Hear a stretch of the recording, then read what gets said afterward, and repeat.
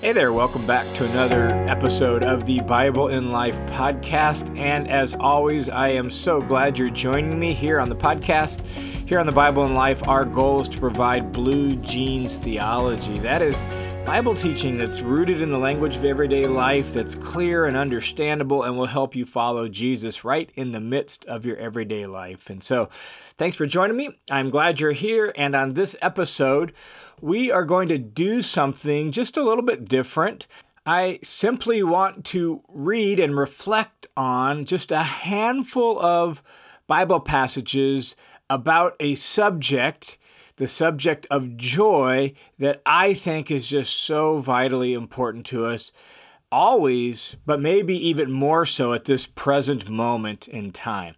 But before we jump into that, just a little bit of an announcement. I am working on a project that I'm super excited about over on my Listener's Commentary website.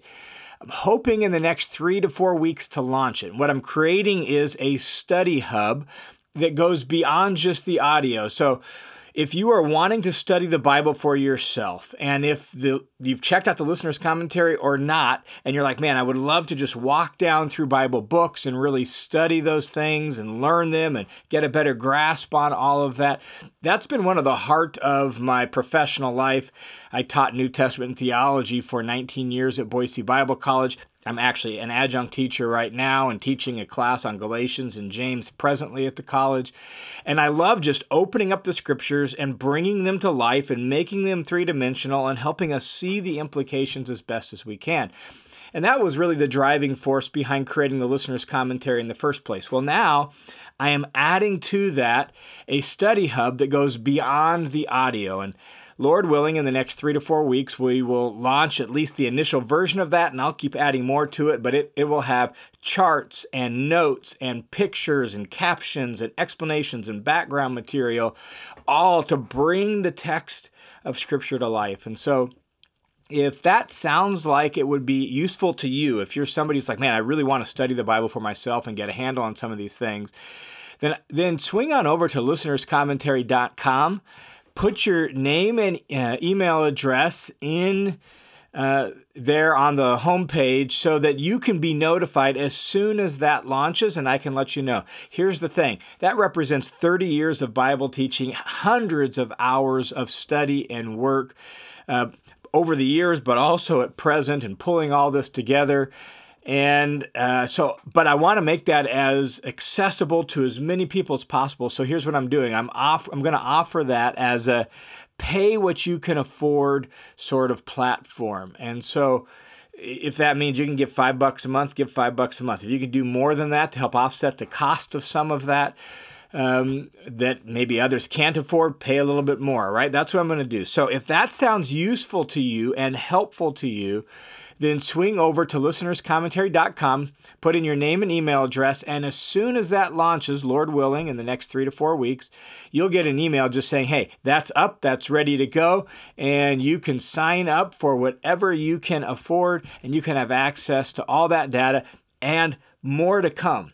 So I'm going to just keep building that out over the next months and years as I add more and more articles and resources and recommended books and links and everything else that'll help you study the Bible for yourself. So listenerscommentary.com, and check that out. Sign up for that and put your name in there so you can get notified when that's available. All right. On this episode of the Bible in Life, what I want to do, as I said, is just read a handful of passages on the subject of joy. I need this reminder. My wife and I were talking about it the other day after church, that how easy it is to fixate on what's wrong or what discourages us or what's hard or what we don't like or the brokenness we see in the world or in our relationships or whatever it is. It's so easy to focus on that, and that can just drag us down and cause us to get negative or cynical or bummed out or stressed out or just discouraged with life. And yet, as God's people, we have every reason to be people of incredible joy And not only do we have every reason to be that, we're called to be that Christians individually and corporately, like in our own heart, in our own demeanor, in our own personal just expressions, and in our interactions with others and in our group relationships, Christians ought to be the most joyful people on planet Earth. We have every reason for that. And so, as a reminder to myself and as an encouragement and a reminder hopefully to you, I just wanted to read and reflect on just a handful of my favorite texts on joy in the New Testament. Let me start with one in 1 Peter chapter 1. I'm going to begin in verse 3, but the stuff about joy picks up in verse 6, but we have to have the context so we can hear it. So 1 Peter chapter 1, picking up in verse 3 says, "Blessed be the God and Father of our Lord Jesus Christ, who, according to his great mercy, has caused us to be born again to a living hope through the resurrection of Jesus Christ from the dead, unto an inheritance which is imperishable and undefiled and will not fade away, reserved in heaven for you who are protected by the power of God through faith, for a salvation ready to be revealed in the last time." And then he says, "In this you greatly rejoice," in this hope that gives you a great inheritance and an incredible salvation that's just waiting to be unveiled when Jesus returns. Like, in this you greatly rejoice. And that's not just the word rejoice with an adjective on it. That's a special word that means like you bubble over with incredible exultant joy. Like, in this hope, in this salvation, in this inheritance, you bubble over with incredible, overwhelming joy. Even though now for a little while, if necessary, you've been distressed by various temptations and tests and trials, like whatever kinds of difficulties and temptations come your way, even in the midst of that, you overwhelmingly rejoice.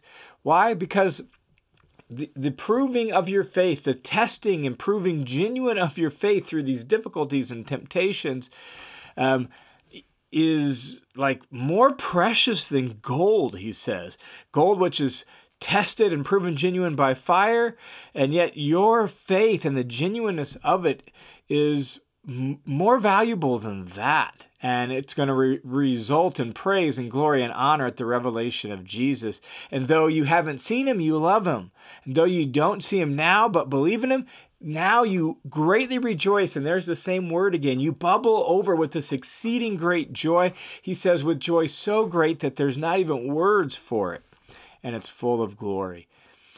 That is just an incredible description of the joy we have. And notice, we can have it in the midst of difficult circumstances. We can have it in the midst of tests and trials and hardships. We can have it even though we're being battered by various temptations that are a test to our faith.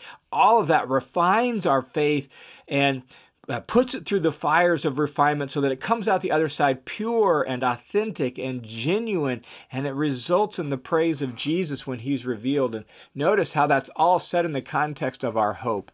That our living hope, even in the midst of this world, leads us to bubble over with overwhelming and exceedingly great joy. That's an incredible text about the joy that we have. Here's another one. Another one related to that is James chapter 1. Sounds very similar to 1 Peter, even though it's a little more brief, and that is, "Consider it all joy, my brother." Notice that, all joy, not just a little bit of joy, but all joy, my brother, when you encounter various trials, right? Same idea as 1 Peter there, like various temptations and trials that test your faith. Consider it all joy when you encounter various trials, because you know that the testing of your faith produces endurance.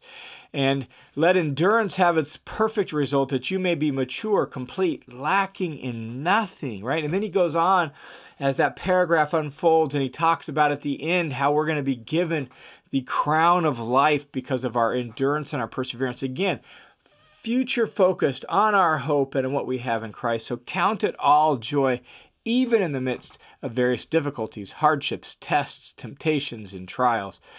All of this is an expression of really the work of the Holy Spirit in our life. Like, Galatians chapter 5, the fruit of the Spirit, says that walk by the Spirit, you will not carry out the desire of the flesh. And he explains then a little bit why that's the case, because those two are opposed to each other. They produce different results. And then he says, the fruit of the Spirit is love, joy, peace, and so on. Notice that. The second one, joy, that the Spirit in us produces as we walk in partnership with Him in life. The Spirit produces joy. Like He wants to give us joy.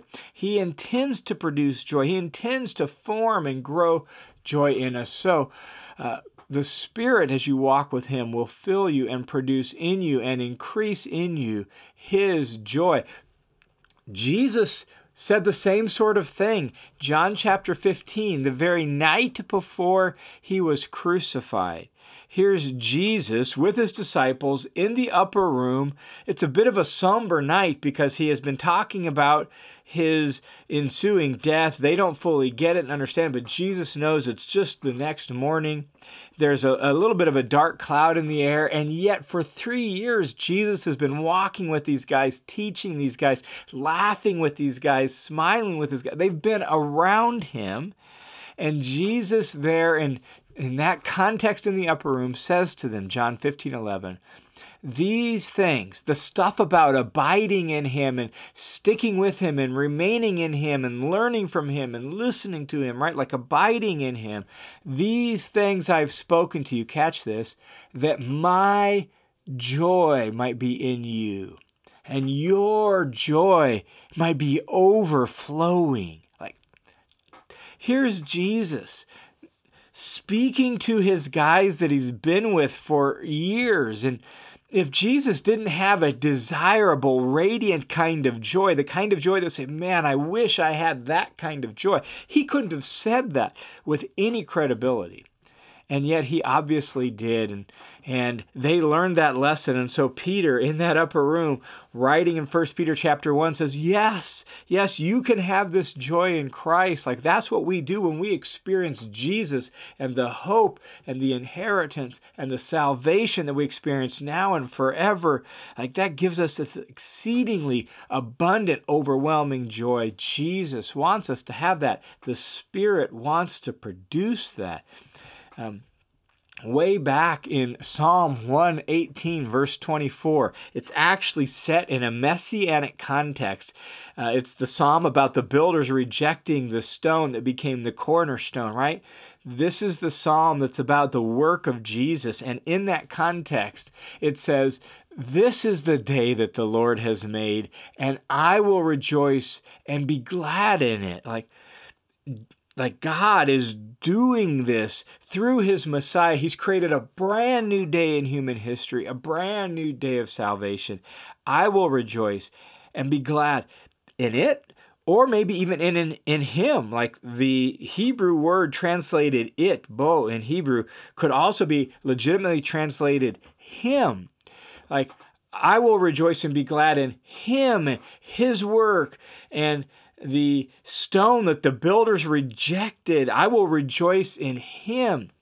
And that makes perfect sense in view of Philippians chapter 4, verse 4, this well-known really exhortation by the Apostle Paul. Rejoice in the Lord always. Not just when you feel like it, not just when it seems to make sense, but rejoice in the Lord all the time. In the midst of the good times and in the difficult times, in the midst of trials and temptations, and right, like rejoice in the Lord always. Like, don't put your joy in your circumstances.